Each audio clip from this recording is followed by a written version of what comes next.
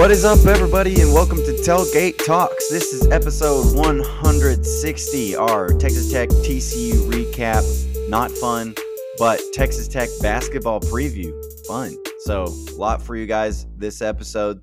Stick around for it. And make sure you're following us. Follow us on Apple and follow us on Spotify. Give us those 5-star ratings. 5 stars for the Tailgate. Also, follow us on social media. Follow us on Twitter at Tailgate_Talks. We're also on Instagram and Facebook. And you can also follow our YouTube channel. Follow that YouTube channel where we're posting clips from each week's show, including like our predictions for games and everything like that will be on there. So give our YouTube channel a follow. And lastly, if you have anything to add, comment, or anything to the Tailgate, email us at tailgatetalkspod@gmail.com. And last bit, we are powered by the nation. Want to make sure I get that in there. Powered by our friends over there. So make sure you're following everything that they're doing there. So with all of that said, let's go ahead and get into our Texas Tech TCU recap. We're going to start this thing off right. Raider!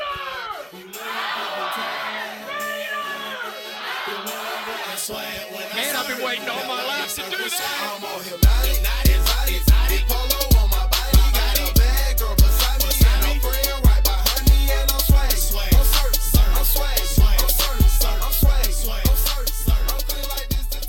Well, Dustin, it was another frustrating Saturday as Texas Tech headed to Lubbock East, as everybody likes to call it, Fort Worth, and it did not go the way Red Raider fans wanted it to, as the Red Raiders' second half collapse ends in a 34-24 loss to the TCU Horned Frogs in Fort Worth.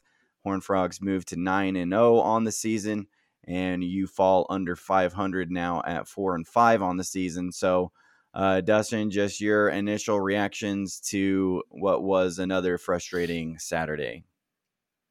Yeah, another frustrating loss, especially another one you felt like you were in it until the fourth quarter, and then you kind of collapsed. So that's like the frustrating part is now you've had back-to-back fourth quarter collapse type games. And it's not just like, oh, you just let them get a touchdown at the end to win it and lose by like a score. It's like, no, you collapse pretty terribly and let them win by 2 or 3 touchdowns. I mean, we were up, what was it, 17-14 at the end of the third quarter. And then we let them pop off for 21 straight points and 3 touchdowns. And next thing you know, we're down 17. And it's like, F.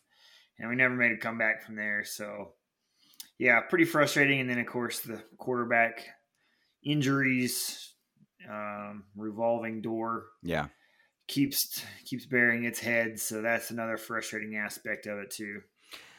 Yeah, it's frustrating because in these last 2 games, you've competed through 3 quarters of the game, and then you get to that fourth quarter and you just basically let the other team run away with it. Those aren't encouraging things. You need to figure out how to finish these games better, be able to figure out some offensive drives in the fourth quarter, not late when the game's already out of hand. And so that's just kind of the frustrating part is you've done all the stuff, first, second, third quarter to give yourself a chance to win, and then you just completely fall apart. So once again, we're not going to go do a recap of this game. Didn't want to rewatch that. Maybe wanted to rewatch about the first 3 quarters and wish that it ended there, but kind of go through bits and pieces of this game at least. So, we horrible start for the Red Raiders. You go 3 and out, and then you punt it, and they take it to the house. So that's how the game starts. But you're able to manage a 13-10 half at the half. What did you think as the Red Raiders were heading to halftime, Dustin, and what was a pretty manageable game at the half? Yeah, I thought the defense did a great job. Held this quote-unquote high-flying TCU offense to 6 points on their side. Special teams got the touchdown. So it's going really well. Even throughout the whole game, the defense, especially in the red zone, was really freaking good. Like, bend but don't break, give up a field goal, cool, we'll deal with that. Like, that's awesome. Like, they did a really good job, I thought. I thought they did a good job containing Max, and Duggan got pressure on him. But, I mean, yeah, good first half. I was happy to be Who was it? Were we up or down? I can't remember. We were down 3, yeah. Down 3, yeah. I see it. But good defense, not so good on the offensive side, though. Like you should never start a game 3 and out. Yeah. Like, come on. Yeah, brutal first half. I thought you had that one. You had 2 good drives in there. You had the one where you scored the touchdown, where you established the run. You had some big gains on the ground, which opened up the pass. You connected to Jaron Bradley on a big pass to score. Then after that, it was another kind of drive where you were running the football well that got you down the field. So some nice spurts, but ultimately you kind of fall in love with this weird quarterback option on 3rd and longs, and Barron comes up injured after one of those, which I thought was just one of the stupidest things I've seen a Texas Tech offensive coordinator do. Like, if it's 3rd and short, it makes sense, but we ran, I think, an option on 3rd and at least yards of 8 or more. We ran a quarterback option with very brittle quarterbacks.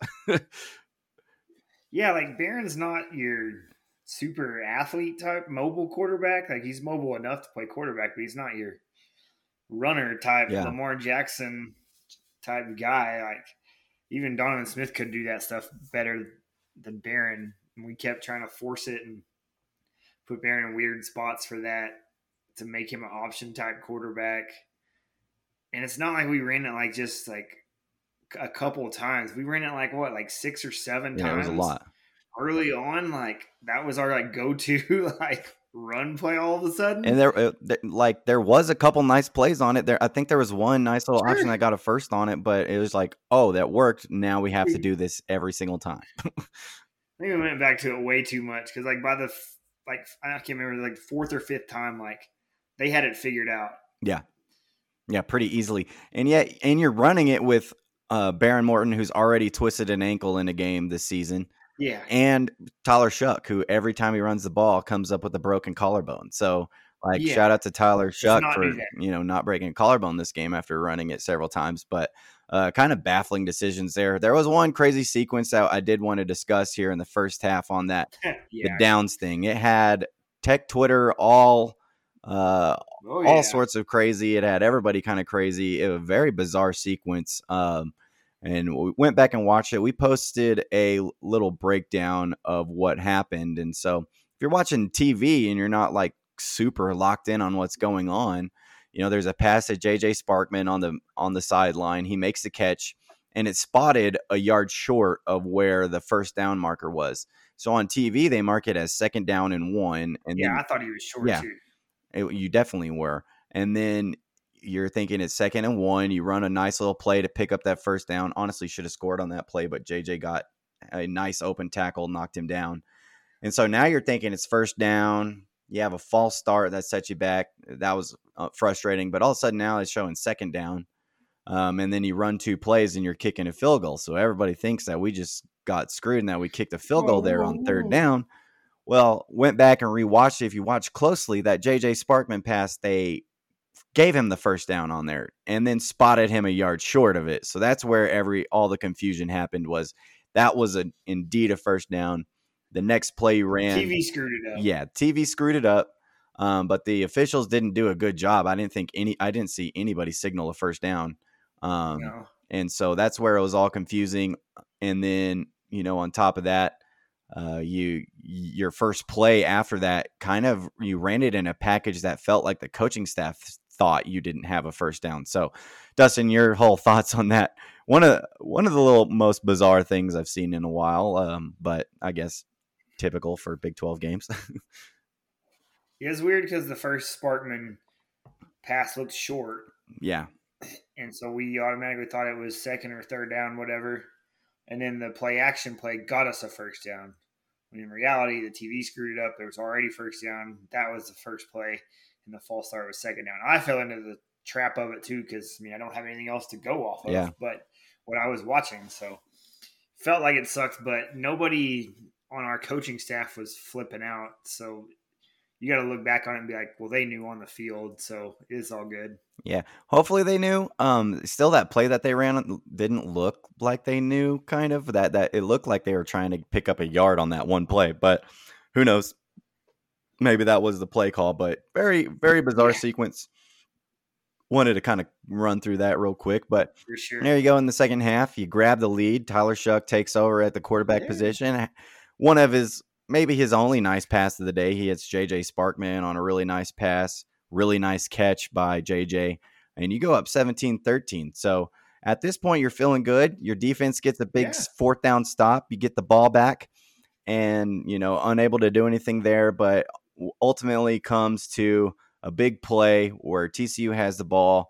Tyree Wilson makes an incredible play, an incredible sack, and a ghost face mask is yes, called.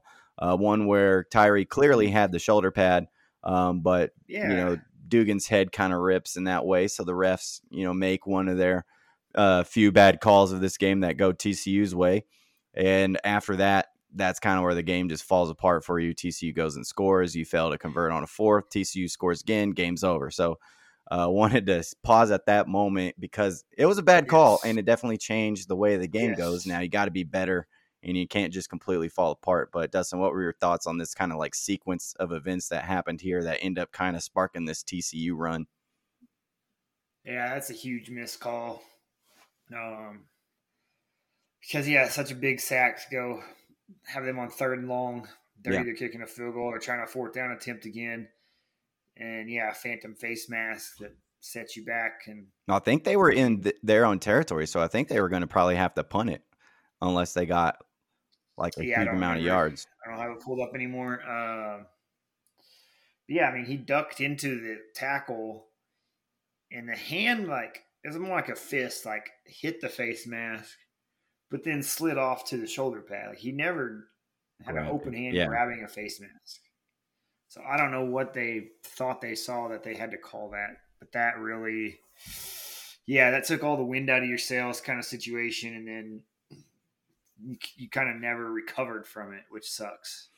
Yeah, that's the sucky part is, you this team that they've preached like they kind of preach And that they bounce off of this, but really that was kind of the defining play of the game. And sure, you want the refs to get that call right. yeah, Like they don't need to fall for just a quarterback doing this to his head. Like obviously that the quarterback's trying to sell that play right there. And they sure. fell for it, and that ends up kind of really changing the game.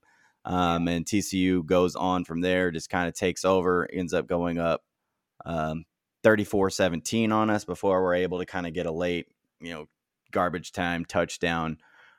So tough game, tough Saturday, tough for all Tech fans with, the Cactus theme going on and really wanting this game versus the TCU. And band even did it. yeah, band even did it. It was, and you were in that game, and then you just kind of fall apart. So one of the major topics from this game was the offensive struggles. Obviously, Barron leaving the game didn't help, but after that, it did not look great with Tyler Shuck at the helm. So here's some stats from the game. No. Barron Morton was 7 for 10 for 79 yards and 1 TD before leaving with his injury. Tyler Shuck came in and replaced him, went 9 for 22 for 78 yards. And 1 touchdown, had 1 interception, but he also did have 1 touchdown on the ground. Sir Thompson and Taj Brooks combined for 105 yards and 18 carries, only 18 carries from them. Cameron Valdez came in there on that last drive. He had 71 yards on 3 plays on that one Yeah, drive. It was nice to see him out there. Jaron Bradley, 2 receptions, 54 yards. He was your leading receiver on the day. JJ Sparkman had 3 for 26 and a touchdown. Tyree Wilson you did feel his impact in this game, 8 tackles and 2.5 for loss. So those were our yeah. stats from the game. But offensive struggles, Dustin, what are your thoughts and where's your head at on Zach Hitley and this offense and kind of like where we go from here? Because it really felt like, fan base is kind of starting to turn on him a little bit. We're not really Yeah, sure what we're getting from him. He's not very consistent. So just kind of go in on where your head's at with Hitley. yeah. I don't get it, man. I mean, the kind of ditching the run when that's been our best asset all year is kind of amazing. I think we only had 18 rushes with our running backs. Yep. Or our 2 big dogs. And we threw in that option play that we fell in love with for some reason that got figured out pretty fast. But yeah, he like falls out of love with what's working on the run game. And like, yeah, like we said, like that first touchdown drive, it was run, little hesitation, not even like a real play action, and then got a good over the middle like pass. And it's like, look what the run set up for you that whole drive. And it's like you fall in love with it and can only throw it, even with, Baron Morton, he gets hurt, and then you got whatever Shutt gives you and whatever Donovan can give you. It's not very – I don't think he's using the best parts of our team and the best players and what they can do at that time. Now we've had back-to-back very terrible offensive performances. And, like, the fourth quarter, I want to go back to that. Like, we're collapsing there. I mean, we've been outscored 70-7 against basically like the top 4 teams of the Big 12, like TCU, Baylor, Oak State, Kansas State. 70-7 in the fourth quarter. And oh, good. The 7's the part I want to focus on. Yeah, like, you're not scoring any, and you're trying to go for it on fourth down. That's when you've had some untimely interceptions that either lead to points or whatever. Like the 70's a little inflated because of that, but you're not helping your defense out at all. No. In the you're basically not playing the fourth quarter. Yeah, and that 7 was that bullshit garbage time touchdown at the very end of the TCU game. Like that's your 7. Now, yeah, and you were already out of it at that point. So, yeah, I mean, I don't really know where my head's at on Kittley. I still think he's a young coordinator who's still kind of learning this. Like this is his first year against Power 5 team and Power 5 coordinators consistently. So I think there's going to be some lumps on the road. Like we have to fire him or anything like that. I definitely think there's some cause for concern right now because I do think he kind of falls into adapt better. Yeah, he's got to adapt better. I think he's very inconsistent. Like what's working for you all of a sudden, like running game has like really been there all season long. Like SaRodorick and Taj, when they get opportunities, like they're taking advantage of them and you're just not using them. They're your 2 best offensive players, I think, and you're not using them. And maybe even Cameron Valdez is a player who deserves to get some playing time now that he's back and healthy. But you just don't give them carries. 18 carries between these 2 guys when they set up your basically best drives of the game is kind of embarrassing. And you keep wanting to run it with your quarterbacks. Like, get it out of their fucking hands and get it to the guys who are running backs. Run the ball with them. Like, that's the frustrating part for me. Yeah, like, once again, like, he falls in love with passing the ball so much, but our passing numbers are mediocre still. Yeah. They're not good. And when you're struggling and obviously the pass wasn't there kind of in the second half once Shutt came in, you're just not running the ball any. Like you're not, you weren't really trying it. I don't get the mixed match of it. It just constantly feels like he's passing it in running situations. He's running it in passing situations. Like I just don't really understand. And then you get to some of these fourth down calls. Like I'm so fucking tired of the quarterback draw with Donovan Smith that everybody in the building, same play every time. Everybody knows it's the call. And you still you line up in shotgun on a 4th and short, so you're already making it a 4th and longer, and then he catches the ball and does the hesitation while all the defense. It's always a delayed run, and so those are the calls that are baffling. Like I get the analytical thing. Like we're obviously going to do it. We've been doing it all season long, and like all right. If you've been watching us, I had this conversation with somebody yesterday. Probably, yeah. And they asked me, like, what do you think of the whole fourth down, like, analytical stuff? I'm like, I like it. I like the concept and the philosophy of it. I don't like the execution and the play call of it. You got to get the play call right, and you're not. Sometimes you're in the big moments, you're not getting the play call right. You're being a little predictable, and then there's some awareness from your quarterbacks that they seem to lack, like Tyler Shuck on the play before that fourth down, he decides to chunk a long pass when he had 2 yards to gain and had a clear path and probably could have got like 10 or something yards on that. But instead decides to loft one up 20, 30 yards down the field. And then, on the Donovan play where he decides to hesitate, he has Taj Brooks streaking out wide open for 2 yards. And instead of just making the correct play, got to stick to the quarterback draw. And so that's the problem. Analytics doesn't account for bad play calling and bad execution. And that's more what it was, even though Gus Johnson was losing his mind. Like he's never heard of analytics before, yet he's called football for the last, ever since analytics came into the game. So, Any little other tidbits here on the game that you kind of wanted to discuss before we move on to revisit our predictions and move on to happier things? Definitely not. Predictions went better. Let's get into that. Yeah, predictions on for this week. So Dustin got a one in the right column this week. He had predicted 3 sacks. You were originally going to predict 4.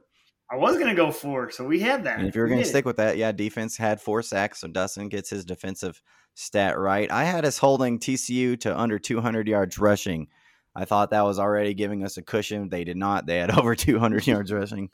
So that did not go well. Offensively, I had a running back getting over 150 yards, but as we talked about, Zach Kelly doesn't like to use our best players, and so neither running back got close to surpassing that number. Dustin had Barents having a bounce back game, but he left injured, so kind of F me on that kind of nullifies whatever that was. But at that point in the game, he was still far off from reaching that 300-yard day. Yeah. He would have needed a really big second half to do that. In our score predictions, Dustin had Tech winning 41-38. I had us losing 42-31, so an unfortunate but closely correct prediction there by me. I kind of felt I've had a good feeling on some of these games, and unfortunately I had this one being closer, not because of us getting a garbage time TD, but because of TCU scoring late. So let's get that bad taste out of our mouth. Another tough loss, but we hope that they bounce back with a game against Kansas. So we'll discuss that later on in the week. Pay attention, follow us, and catch our Kansas preview. That'll be coming on maybe Thursday or Friday this week. We'll see when we get that posted. But it's time for Texas Tech basketball season. They tip off Monday night, so let's go over to the hardwood and break down some Texas Tech basketball.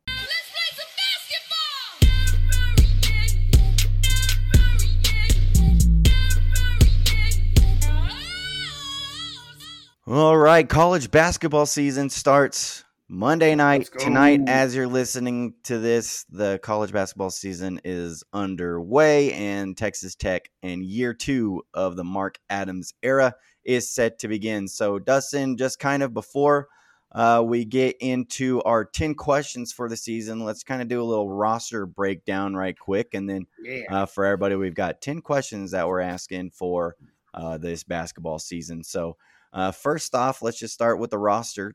And take it kind of, we've got 3 little categories here. We got the returners, the transfers, and the freshmen. And that sums up your roster. So, Dustin, starting off, the returners, the guys who have been here, the guys who understand Mark Adams and what he wants from you and have returned for their second stint with Coach Adams. That's Kevin Obanor, the super senior. He's returned for his final season of college basketball. Daniel Bacho, who we got last year as a transfer from Arizona, returns for his second year. And KJ Allen, friend of the show, comes back for his second year. So your thoughts on this group, this core of returners who understand the system and what they bring to the team? I love this move for Kevin Obanor the most. I mean, coming back for his +1 season, COVID year, whatever you want to call it, because he came in last year as this big-time shooter, but maybe the transition to some bigger stadiums, better defenses kind of limited him a little bit, but he started to break out a little more at the end of the year. But he also showed flashes of good defense and great rebounding. So I expect him to kind of make that transition a lot better this year, being way more familiar with the Big 12 and the big leagues kind of type situation. KJ obviously keeps working on his body in the offseason, so he's looking good. I'm excited to see how we utilize him. And then Daniel Bacho is kind of like our X factor this year. Everything out of the last month or so has been hey, he is a freak and a great player right now, and he's going to contribute a lot to our team. And he already did a lot last year, I thought. So, man, whatever he can bring extra, he's going to be a great mismatch for us against a lot of teams. Yeah, I think you bring back 3 guys who you can be really excited about. We all saw, and we all know what Kevin Obanor can do when he's at the peak of his game. Everybody saw him play for Oral Roberts on that awesome tournament run that they had when they were a 15 seed. We saw him last year in the tournament, and we saw him in big games time and time again come up huge. I think this year is going to be great for him because if you've seen him, he's slimmed down even more. He looks even more like a guy that'd be reckoned with down low. And then he's going to have some guys who can get him the ball and get him some open shots. I think not having a point guard really did kind of hinder some of the things he's good at because we had a really hard time getting him open looks. And if you got guys who can help create those open looks for him, it should be a lot better. Like you said about Daniel Bacho, like it feels like his ceiling's through the roof this year, that everybody is talking about him and the impact that he has and the improvements he's made from year one here to year two. They were talking NBA and all those things. So you're excited to see what he brings to the table. And then, yeah, KJ, you're not really sure where he fits in yet. Yeah, you saw the potential from time to time. The extreme athleticism that he brings, and he's definitely worked on his body and he's got in shape. And so you kind of expect him to try to find some time here early on when we're playing these cupcake games to kind of figure out a role for him. But a bunch of guys that you got to be really excited about, keep that, they understand the system. They understand what Mark Adams wants from them, and they can kind of be the leaders, right? Leaders for these other guys. So the next group, the transfers, an exciting group of transfers as we're getting accustomed to here at Texas Tech University. Another good crop. We've got Jalen Tyson, and while he could kind of fit in with the returners, we saw him play him.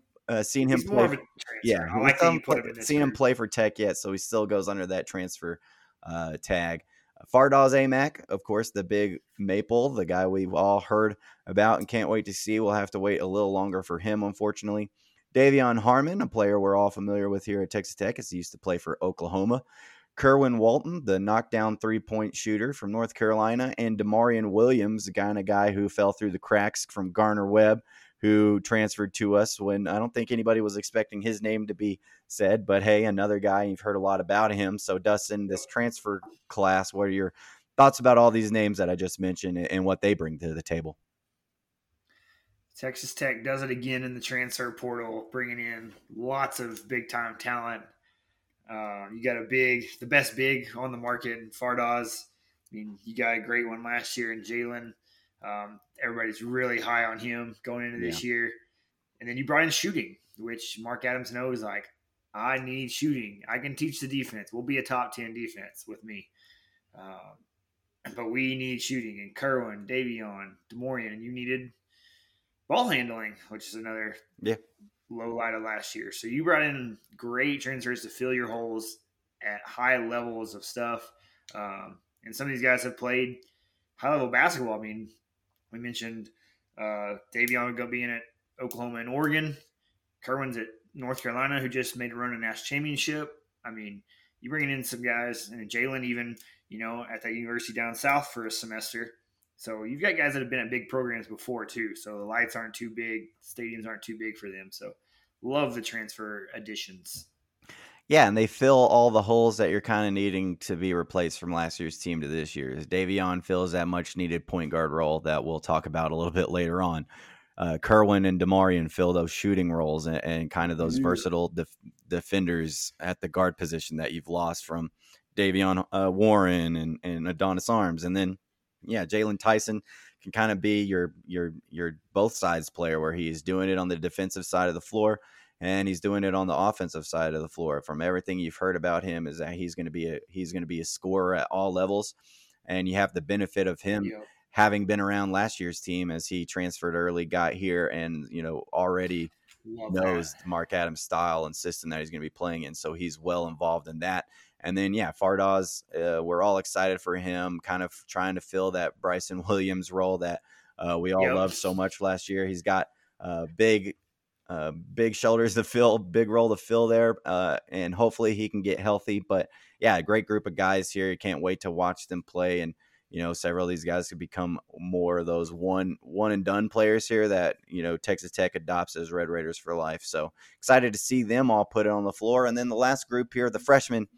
Probably your highest, most touted freshman class since probably the Jemias Ramsey class, or maybe even the Micah Peavy and I think this is still better. But you got your first 5-star in there. So those freshmen, Elijah Fisher, Pop Isaacs, Lamar Washington, and then CJ Williams, who was just kind of a walk-on, but wanted to at least get his name in there. So, Dustin, your expectations for a very fascinating group of freshmen? Yeah, fascinating freshman is a great way to put it. I mean, Elijah Fisher, 5-star out of Canada that you bring in. He's one of the best you've ever had, high school kid recruit-wise coming in. Pop was one of the first ones we got in this class, I believe, and everybody's really excited for him. And Lamar Washington, man, he is – I'm kind of excited for him and what he can bring. They say he is light years ahead of, like, being a freshman, basically. So, and those three guys have a great chance to play quite a bit, too. So their expectations are up and high. So and I think that's a good thing, even though, like, this is probably the youngest class or the youngest team we've had with the last two coaches, since we've kind of gotten back to being good. So that'll be a little different for us. We'll talk about that in a little bit. But these guys are going to be impact freshmen. Yeah, that's the fun part is they're going to be thrown into the fire, and you might expect maybe one or two of them to start for you in some games. Like it kind of remains to be seen. We don't know what the starting lineup's going to look like, but we've heard rumors that Pop-Pop's shown the ability that he could start there along Davion Harmon.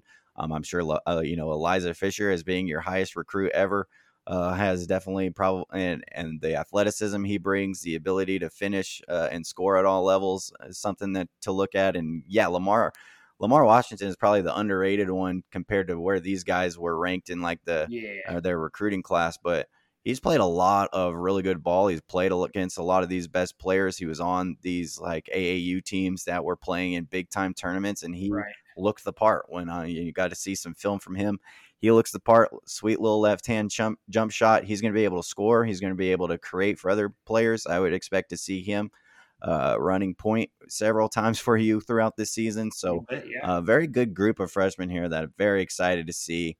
And hopefully, they look the part as we've heard a lot of people saying that they will, and they become big parts for you this season. And last player to discuss here, and sorry, just kind of left him out of that freshman group. Robert Jennings, Dustin pointed it out to me real quick, but yeah, Robert Jennings, another incoming freshman that, kind of seems a little unknown what he's going to do. What do you think about Robert Jennings and kind of what you might expect to see from him this season? Yeah, another big body. He's the Mark Adams prototype, 6'7", 225, kind of forward that can shoot a little bit. So he's going to be like that switchable forward out there, another impact freshman for you. I'm excited for him a lot. I mean, I think he's kind of not flying under the radar, but like Pop and Fisher and Lamar kind of getting a little more of the praise, I feel like. But I think Jennings has a chance to be something special. Yeah, he fits that frame and that build of a guy like you're gonna want to see him get on the floor because of his size, his athleticism. Like he's gonna find some time, and he might not necessarily see a whole lot of minutes here this season, but it's kind of what he can do with those minutes, and who knows, maybe he can find himself earning more, playing hard. We love good defense, we love rebounding and all those kind of things here, and so if he can provide that, then yeah, he's going to be just another name of this freshman class that you can look for and be excited about what their future is here in a Red Raider uniform. So with all of that, now we've got the roster broken down. Let's discuss our 10 questions for the season. We have gone through, asked 30. We have 10 questions for this season. So we're going to go through, discuss each one of these, and then end this week's episode. So first question of our 10 questions, it's year 2 of the Mark Adams era at Texas Tech. Year 1, very successful, Sweet 16 appearance, swept Texas, swept Baylor, beat undefeated Kansas, home. Undefeated at home. What are your expectations for year 2 of the Mark Adams era here at Texas Tech, Dustin? Yeah, there's no pumping the brakes in year 2. Yeah. I mean, honestly, he raised his own expectations because year 1, we didn't have much of expectations, honestly, because we didn't know what we were bringing in, who we had, how the team would fit. And now we're like, oh, Mark Adams didn't skip a beat from when the other guy left us. So the expectations are just as high or higher than ever with all these, talented freshmen and transfers that we have. I mean, I would expect us to try to compete for a Big 12 championship, even though that's going to be very difficult. Great home season like usual. That's what we preach here, and another top 10 defense with this crew. Yeah, I would think the expectations are equal to last year's, but I think it's as important to keep the momentum building as it was from last year's team. Like, you know, there a lot of the guys like Goodman and stuff like that expected there to be a drop off from Beard to Adams. Well, you didn't see that drop off. Well, I think it's as important to not show drop off this season as well. Really keep it going. You know, a lot of those guys from the carryover year are gone. You know, it's a whole new batch of guys, whole new batch of transfers, whole new batch of freshmen. But to me, it's as important to keep this team as competitive as it was last year. You know, continue to dominate and have one of the best home courts in the nation. I think that's important.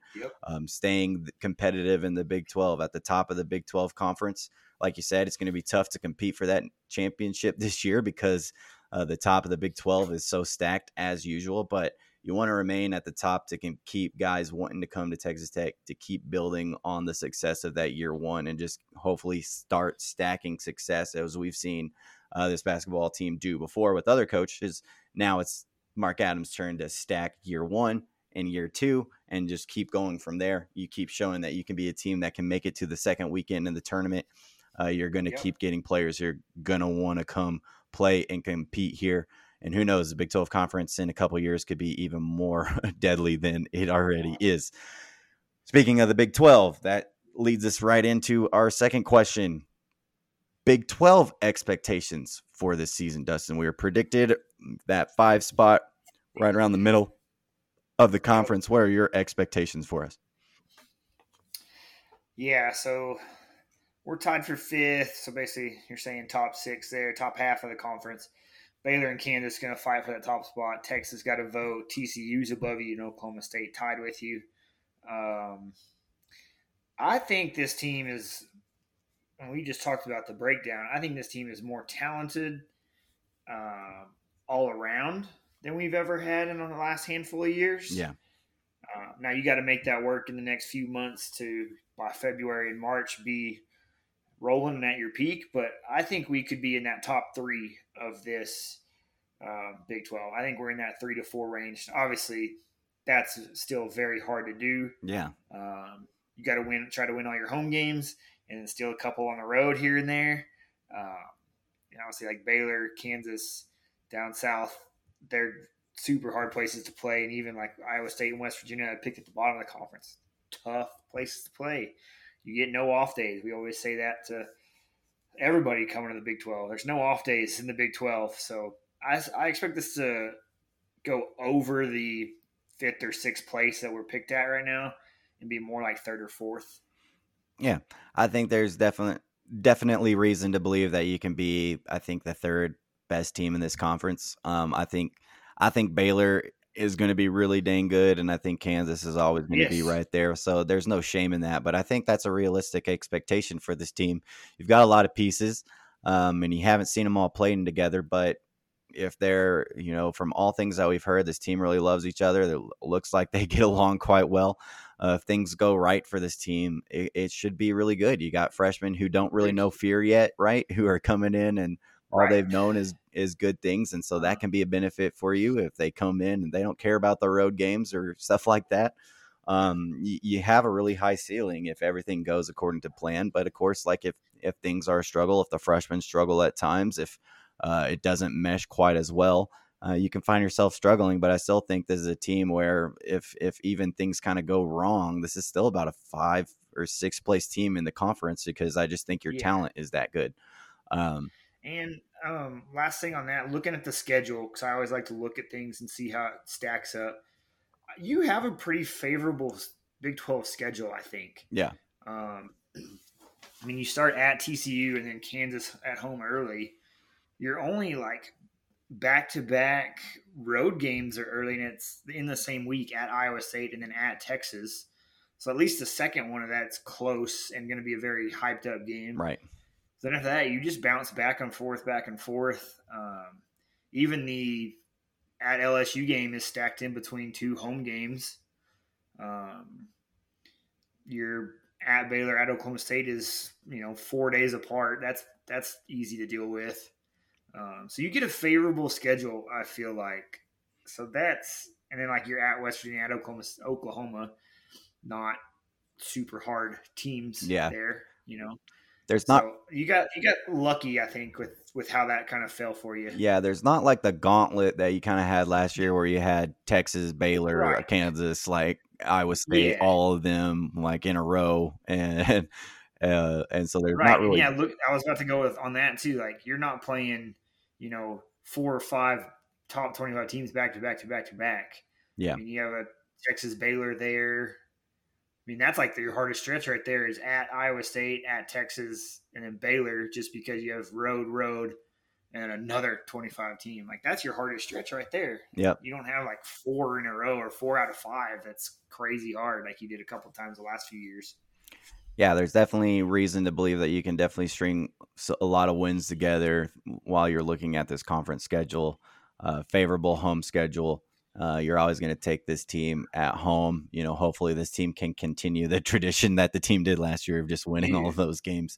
But yeah, so excited for a Big 12 season. As always, it's always fun. It's always stressful. But yeah, of course, you build a lot out of it. You find out kind of what your team's made of early on in the Big 12 season. Tournament season. It's a big season of tournaments for the Red Raiders as we are headed to Maui, the Maui Invitational. And then, of course, NCAA tournament expectations at the end of this season as well. So, Dustin, let's kind of start off with the Maui, as this being a huge tournament for the Red Raiders, a huge opportunity early on in the season. Question number 3 is just what are your expectations for Maui and how we think of Texas Tech after what's going to be a really fun, highly competitive tournament? Yeah, so I have a weird answer to this question, I think. I don't have any expectations for this tournament. Okay? It's very early on. I mean, we're playing in like 2 weeks. And you get number 9 Creighton to start with. Yeah. Who just got like the best transfer shooter in this transfer class and has a great roster coming back. And then if you win or lose, you might end up playing number 10 Arkansas the next game. or Louisville team. So, and Arizona's on the other side of that bracket. So there's 5 top 25 teams in this pool. It's loaded, obviously. I don't have expectations right now because what we do now is not what we're going to be doing in January, February, March. We're going to try to get as many guys minutes and see what they can do, especially against high-level talent. Like, you're trying to win games, but you're not trying to win at all costs like you will like in the Big 12 kind of thing. It'll be more of seeing who can do what against competition like this. So I don't have expectations. I just want to see what we can do. Obviously, compete well. Yeah. Don't go in there and get your doors knocked off by Creighton or Arkansas, So that's just what I'm kind of expecting. It's just a look and see tournament. Yeah, you're going to get a chance to play, I think, 3 games at least here, because you get your first game, win or lose, you get the losers bracket, and from there's a 7th, 8th place game. So you get a chance to kind of figure out what your team's going to be real early here, or not going to be, but how they stack up against some of the best teams in the country. Because like you said, Creighton, Louisville, Arkansas, Ohio State, San Diego State, Cincinnati, Arizona. That's a packed tournament. But yeah, I think the best thing to do in this is kind of like you said, just not really have any expectations, kind of enjoy it. Realize that Fardaws isn't here right now. He's not playing for us. Right. That's a big piece. And so that you get that added on later into the season, but it's a chance for guys like Bacho and Kevin O'Banner to step up. Some of your younger guys, it's their first opportunity to play real competition. And so you kind of see what these freshmen are going to all be about once they play the big boys. And so it's just going to be a really unique opportunity to see your team playing in these kind of high level games early on and use that experience, build on it for later in the NCAA tournament, where they understand tournament seedings, how it goes, how you're playing these kind of games. And so tournament expectations, Dustin, for this season, kind of where's your head at on NCAA tournament seeding, round do you expect this Red Raider team to make it if you had to predict right now? Yeah, I want us to get that second weekend, obviously. I think Sweet 16 is a good expectation for this team. I think it's very doable. I could see us even getting one more win out of that. It kind of just depends on matchup from there. I mean, we were a few possessions away from beating Duke last year and getting one step further. So Mark Adams can definitely coach at that level. We know that. So I expect at least a second weekend Sweet 16 run for this team. Yeah, I think that's kind of what we've got the expectations to, and I think that's a fair expectation to have is, I want to see this team make it to the second weekend, and then, like you said, once you get there, you can just kind of just throw it up and see what happens. So, that's, I think, like we said, if everything goes right, this is definitely a team that should be kind of making a deep tournament run if everything goes well with the players you got coming back, the transfers, and the youth on this team. Can be a very versatile team that can beat you in a lot of different ways. So excited for that. I'm with you on that. I think Sweet 16 is kind of where I have this team pegged. And once you get to that point, who knows what really happens. Like you said, you're just a few possessions away from knocking off Duke and Coach K last year. So I think those are reasonable expectations I have. So let's move on to question 4. Now we kind of dive into our roster a little bit more. We broke down the roster a little bit, kind of gave our thoughts, but we'll kind of get some deeper insights on this. Question number 4. Last year we didn't have a point guard on the team, a true point guard. What does having true point guards on this roster mean for the season? Yeah, it's Davion Harmon. That's Pop Isaacs. Possibly some Lamar Washington in there. What is that going to mean for this team moving forward this season? Yeah, that's huge. Yeah. I mean, we ended up having Adonis Arms be our bring the ball up type player last year. I'm not going to say point guard because that's not what he is. Yeah. Point Adonis. We didn't have a guy who could facilitate an offense and bring the ball up comfortably last year. And that really hurt us, especially early on. So now we have 2 guys that we feel very confident in. Even our other guards that are out there, like we feel confident in a lot. Our ball handling should be a lot better this year for sure. So that means a lot for bringing the ball up, getting the offense set, and then facilitating things. Like we said, we have a lot better options this year with Obanor, Bacho, Fardaws, Jalen, Kerwin, Davion. Like, get them the ball and let them work rather than try this ISO type game or whatever we kind of did last year. So I think it's a lot better for us overall in the offense for sure.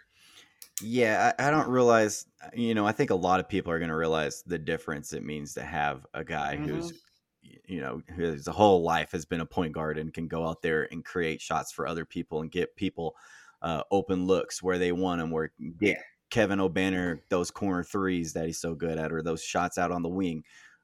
Get guys open, get Kerwin Walton those open looks, get guys the ball where they want it, get Fardaws the ball down low, get Bacho the ball down low where they want it right there so they can put it in the basket. Like, that's going to make a huge difference to have multiple guys who can go out there, control it against the press, not freak out, late game situations. We saw us, almost lose Baylor twice because our guys weren't comfortable controlling the ball against the press. So, you might get some more, you might still have those turnovers because you do have younger guys and guys trying to create for their players, but it's going to be much more controlled turnovers. And I feel like your offense is going to be more stable and you're not going to have those 9-minute droughts where you just can't create a shot for anybody, can't get an open look. That you're going to have much more open looks and open offense with these guys.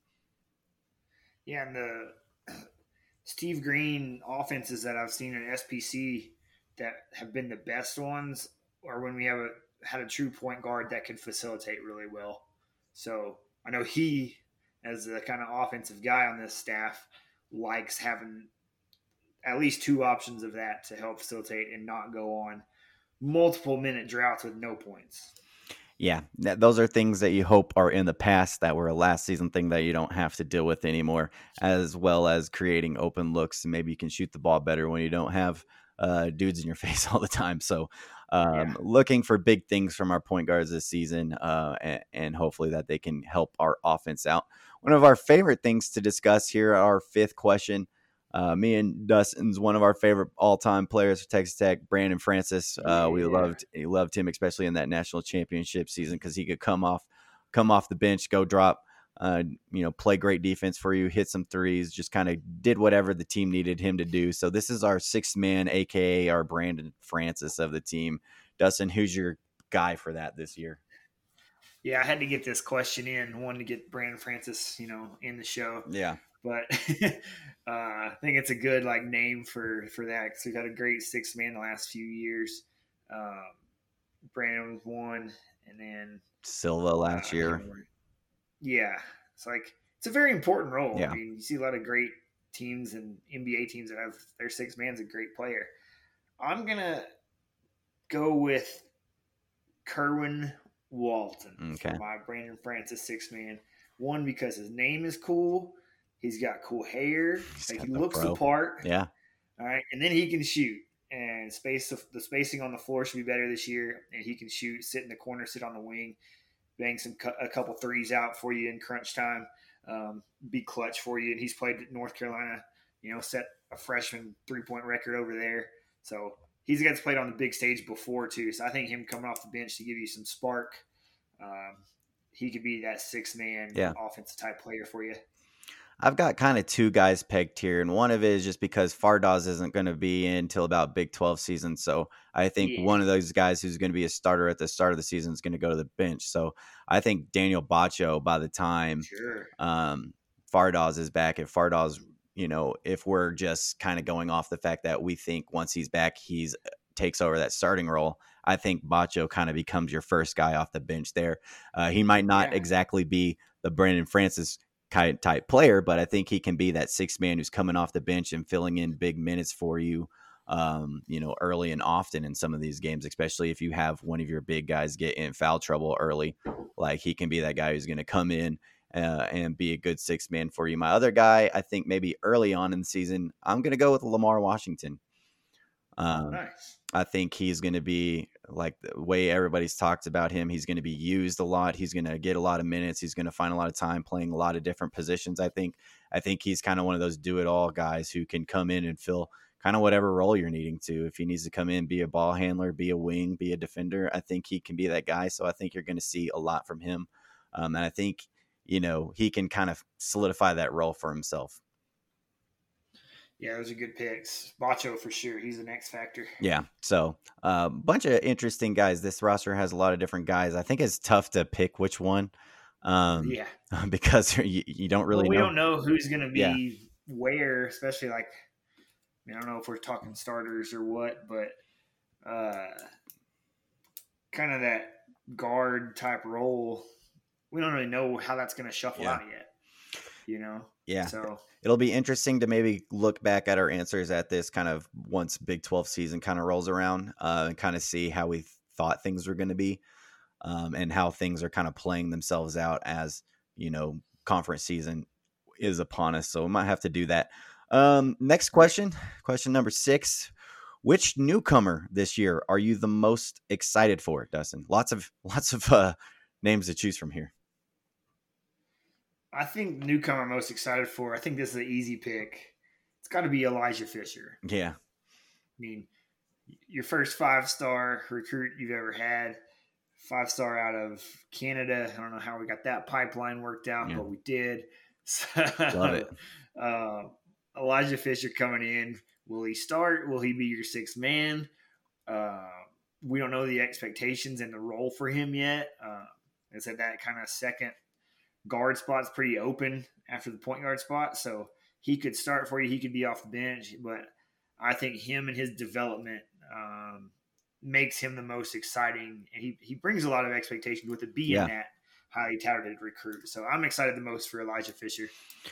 Yeah, that would have been my pick, but I'm going to throw out another name since you already dove into that. I'm going to throw out Davion Harmon and kind of what we talked about earlier. A true point guard, a guy who's played lots of minutes at the Power 5 level, Oklahoma, Oregon, been in a lot of high impact games. I'm excited to see what this guy can do in a Red Raider uniform and what he can do with that point guard role if he can take it, kind of make it his own, impact the game on offense and defense, create open shots. Like I really think that's a game changer for this offense, and I really think this is kind of the piece we were missing last year is a guy like Devion Harmon who can go in there and really control things from that standpoint. So that's why I'm going to pick that for me. I think Fardaws is an obvious answer. Just right at this time, we have to wait a while to see him. So I think, we are trying to go with players who are going to see here probably tomorrow night or tonight as you're listening to this. Good one for that question. Let's go to question number 7 and kind of staying on that. Elijah Fisher talk. Team brings in some young guns this season, as we mentioned, all 4 of them earlier in the pod. Of course, CJ Williamson in there, but don't really expect much from him. What are your expectations for the freshmen this season, and kind of what do you see the ceiling as? What do you see maybe some concerns? Anything about this freshman group? The concern is that this is the most freshmen we're going to have to play for a while. I mean, this is one of our youngest teams we've had. So it's going to be interesting to see how they have done in the summer and the off season to adapt to this system and, just college ball and lot in general. But you have at least 4 guys, as we listed there, with Robert Jennings, Elijah Fisher, Pop Isaacs, Lamar Washington, that have great chances to play and play a lot of minutes. They can kind of make their own minutes, in this first month or 2 for themselves. So they got a big role to play on this team, obviously. So how fast they can come along, especially before Big 12 play starts, and how much they can hold up during that, because that's something they've never experienced in their life before. Like, the second half of the season gets incredibly difficult, and there's never a day off. So I'm excited for them. They do bring a lot to you, being very highly talented. So high expectations, lots of minutes, but very exciting for them. Yeah, the concern is the consistency that they can perform with. Do they get down on themselves? Does the minutes become a problem for them? We've seen Namari Burnett came in here and was out quickly. So I think, freshmen often have a lot of expectations as they come into a season. Now, luckily for us, I think like you said, we're going to have to rely on these guys a lot. Like we need Elijah Fisher. We need Pop. We need Lamar. We're going to need Robert Jennings. And so they have huge roles to fill, and just kind of what they take and do with it is very exciting to me. Like this team can be so much better if all of them accept their roles and understand, like, from time to time, they're just going to have to go out there and going to play defense, and they'll get their opportunities. Because Mark Adams, if we saw anything last year, he gave his players opportunities when it was time for them. And so they just got to wait and step up when those opportunities come. And with, Fardaws being out for the first half of the season, there's going to be opportunities there for all of them. There's going to be times when Devion Harmon's in foul trouble or something, and we're going to need Pop to step up. There's going to be games where, hey, it's Elijah Fisher's game. And so I'm really excited for them, because I really think they make your floor a lot higher than probably a lot of other teams in this conference's floors are, because just kind of the X factor that they can all be for you. They're such a wild card. You never know how freshmen are going to perform at this level. So excited for this group, excited to see them, roll it out there and get their first college basketball minutes on Monday night. Speaking of Fardaws Aimaq, we haven't really mentioned him yet. We'll dive into him here. Of course, he was your probably biggest pickup of the offseason, the biggest transfer, big transfer that was out there.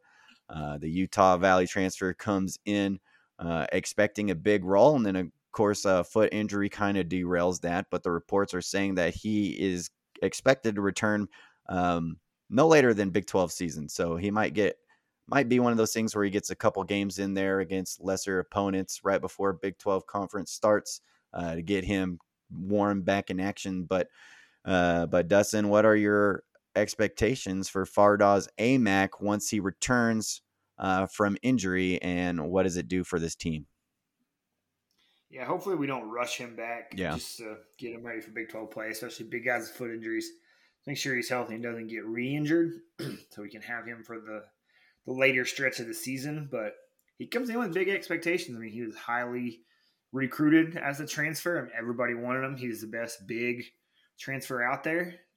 So we're glad he chose us. We've had a good rapport with transfer bigs here.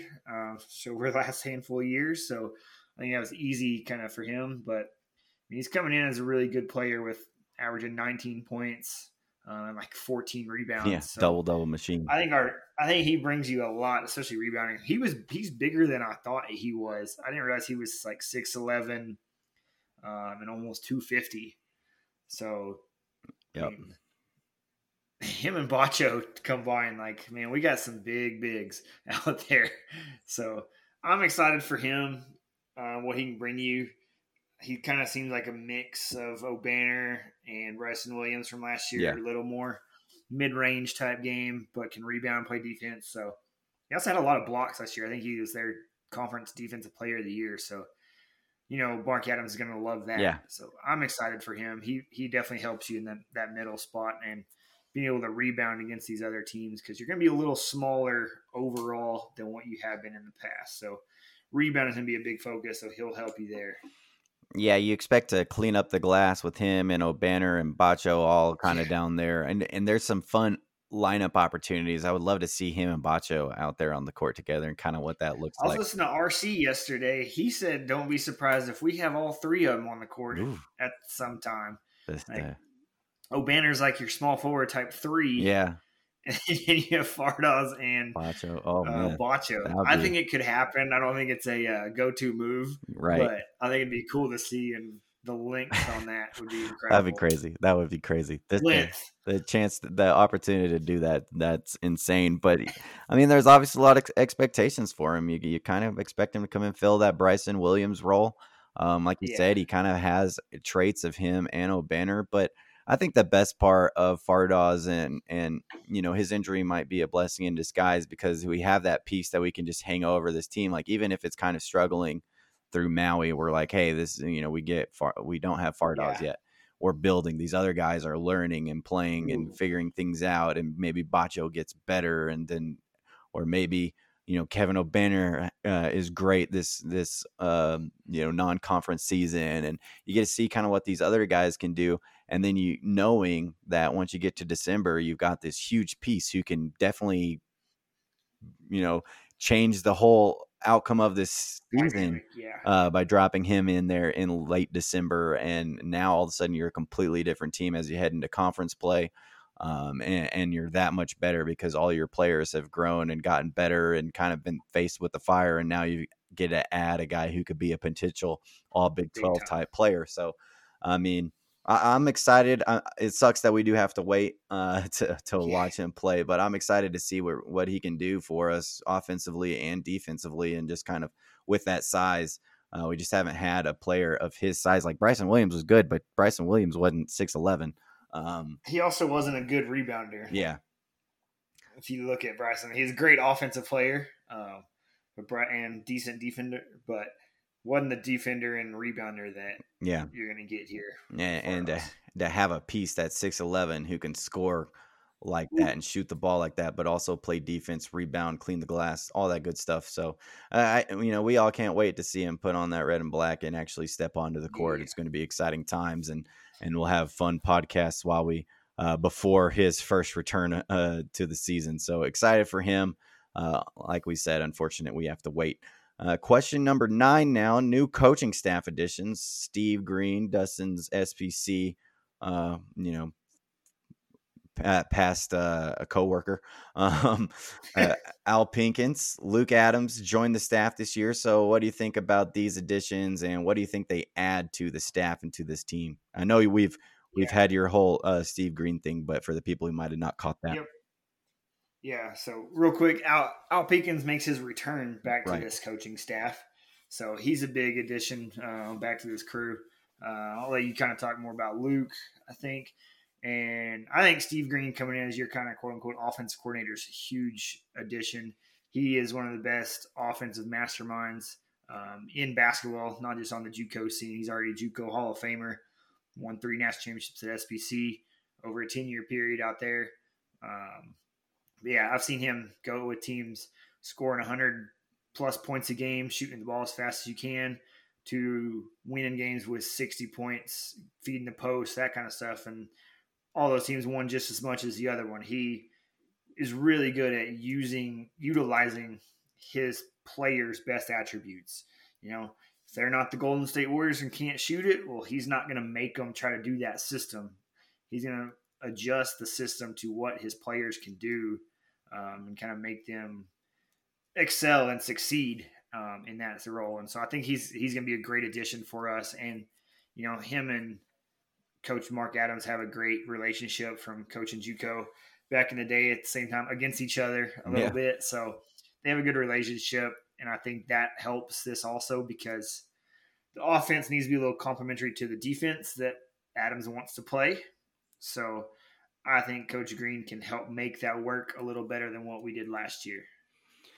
Yeah, I think, Pinkins is obviously known for his recruiting and his ability to get some of those players. So that's really where you're going to feel his impact is who he's able to land and this team's able to land recruiting wise. I think Luke is going to be a big help on the JUCO part of that.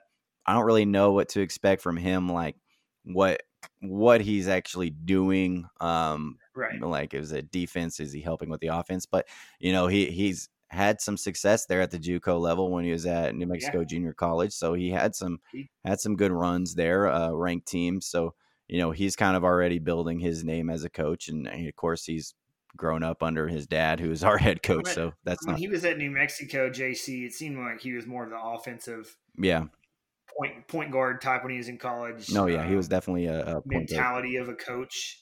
I think the Adams blood already just naturally has that defense in them.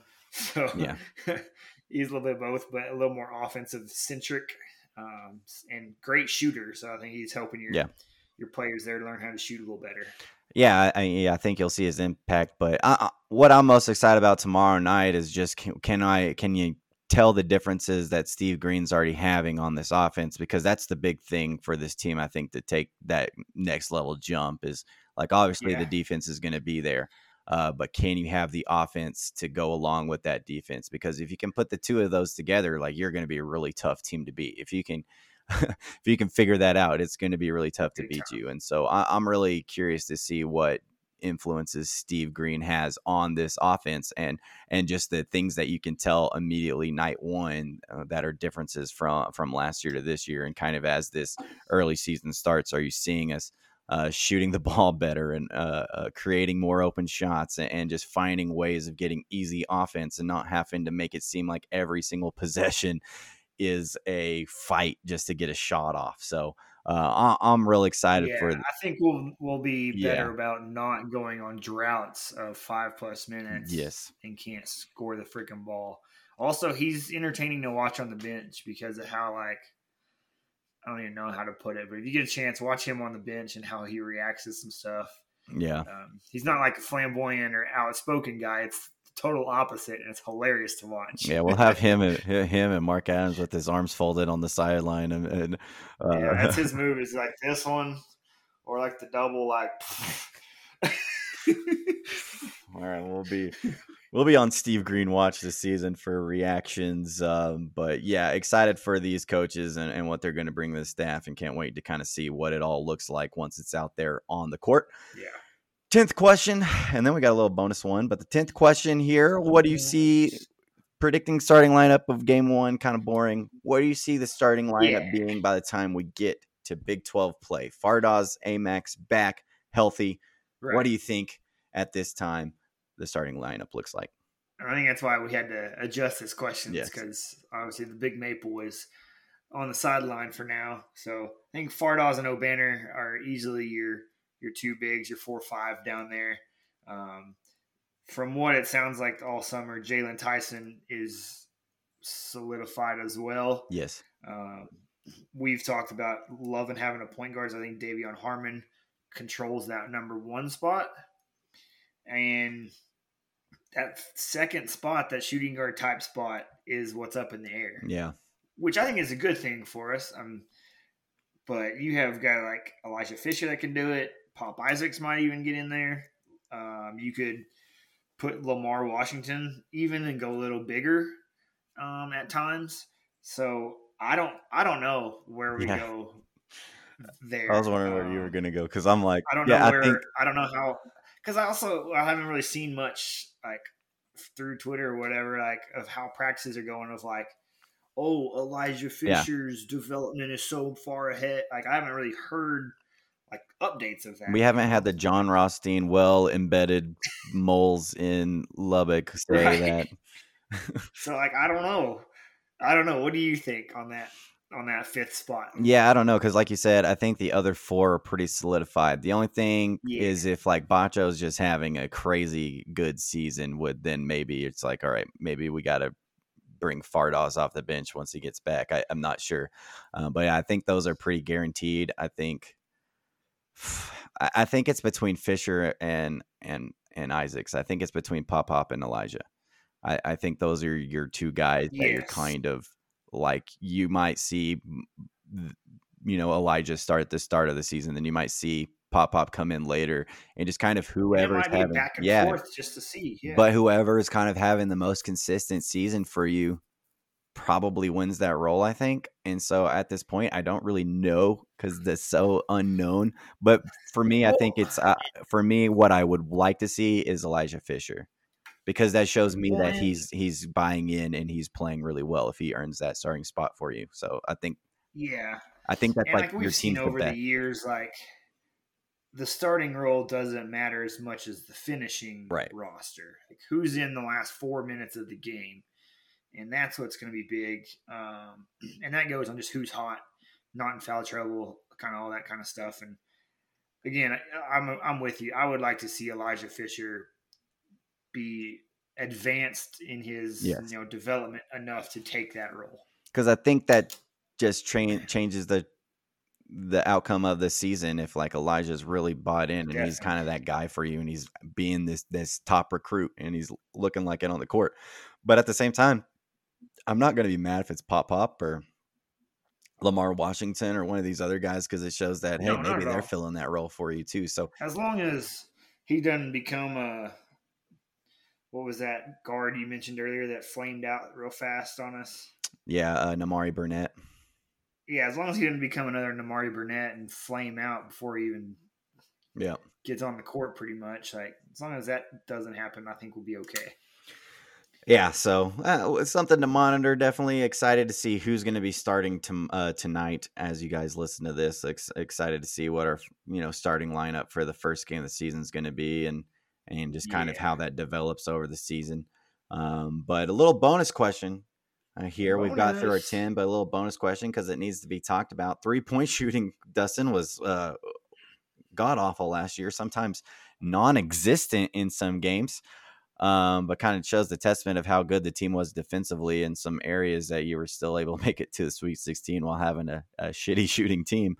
What are your expectations on, we've talked about it a lot, adding a point guard, Steve Green, some of these guys, but what do you think about adding guys like Kerwin Walton, Demarion Williams, some of these younger guys? What do you think the 3-point shooting is going to be for this season? And are you pretty confident that it's going to be much improved?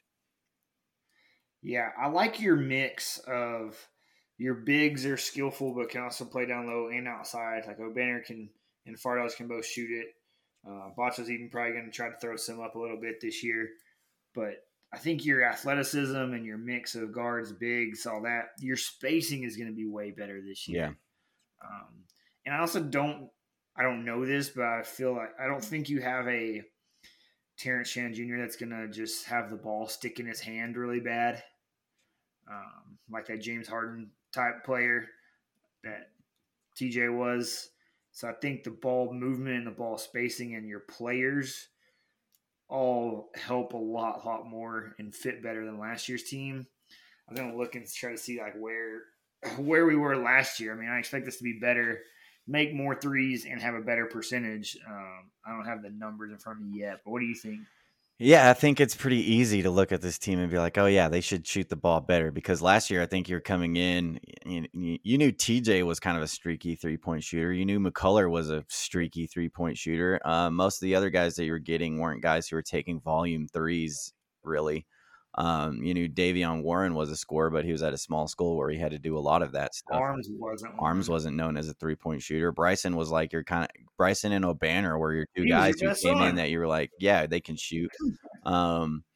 But I don't think anybody predicted Bryson Williams being your best 3-point shooter last season. So you don't want that either. I think you bring in a lot of guys who can shoot. Like Davion Harmon's going to be able to knock down buckets. Damarian Williams has a sweet shot. Jalen Tyson, a guy who should be able to score all three levels for you. Kerwin Walton, a career above 40% career 3-point shooting. Other guys, your freshmen have been known to shoot. They've been shooting the ball well their whole lives. Elijah Fisher, Pop Isaacs, Lamar Washington. Those guys are going to stretch the floor for you. But like you said, it all starts with the spacing, the ball movement, and ultimately being able to get those open looks and get a lot more of them, and having guys that you trust to shoot them. So I think you got a handful of guys that you trust more shooting those threes than you did last year. I don't know. I'm going through stats, and we're not in the top 150 on percentage from last year. Yeah, no, we got to be like bottom 250 or below or something like that. We're not at the 200 mark. Yeah, and this is at 33.5% is number 200. Yeah, it was bad. It was bad. So, it was brutal. Just couldn't trust it. But, you had like a couple games where he caught hot from three, and is usually like one of those games where O'Banner was making 4 or 5 threes for you, and he's back. So, yeah, it's just the ball movement was really bad, and the offense got really stagnant, and it became guys just having to jack up a three late in the shot clock. And if you're able to get open looks, like you just got to think that it's going to be much better this year, especially with the guys you've got on the team. Much better shooters, gifted scorers. And so I think that's definitely something that to be excited about. And to hear those guns up 3 balls from Jeff Haxton on the radio and get those 3 balls and those in the stadium. I mean, to be in the top 100, you got to shoot at least 35%. I think we can do that. I think you should be over that this season. That would be my prediction, is that you shoot over 35% this season. I would say like really good would be like significantly better, 38%, like that. You can be at that 37, 38 kind of clip as a team. That's really good. I mean, that gets you top 25 if you're shooting that. Okay, maybe I should. I don't know. I would like to be at that 37, 38 range. Definitely. Yeah, why not? So, I mean, Utah Valley's in there at 37. Yeah. So it's possible. You can be that. You have guys who can shoot the ball this year. And that's a key. That's a key attribute to have if you want to shoot the ball well, is you got to have guys who have always been good shooters. You can't just ask guys who weren't good shooters before to all of a sudden be great shooters. So those wrap up our 10 questions. Went a little long, but the basketball season is here and we have been excited to talk about it. So I wanted to dive all into that, get you your crash course in everything basketball before you head to the USA tonight to watch, or before you head home, turn on ESPN Plus to watch us face off with Northwestern State in the first game of the season. Dustin, any last thoughts you have on this basketball team and this basketball season? Oh, very excited. Good luck, guys. Yeah, very excited. Very excited to be at the USA tomorrow night. Watch the season tip-off and see what this team, all the exciting moments and stuff this team provides for us this season. In much need of that right now, as football's kind of gotten a little disappointing. But that'll do it for this episode, as we have recapped TCU, previewed our basketball team. Check out our episode later on this week where we preview Texas Tech versus Kansas, as Kansas comes to town after making bowl eligibility for the first time in who knows how long. So with all that said, make sure you're following us on Apple and on Spotify to catch what we're doing every week through the football and basketball season. Give us those 5 stars for the tailgate. Follow us on social media at tailgate_talks on Twitter, also on Facebook and Instagram. Also give that YouTube channel a follow as well to keep up with the videos that we're posting on there. Thanks for listening to our TCU recap and our basketball preview. We will catch y'all at the next tailgate. Peace.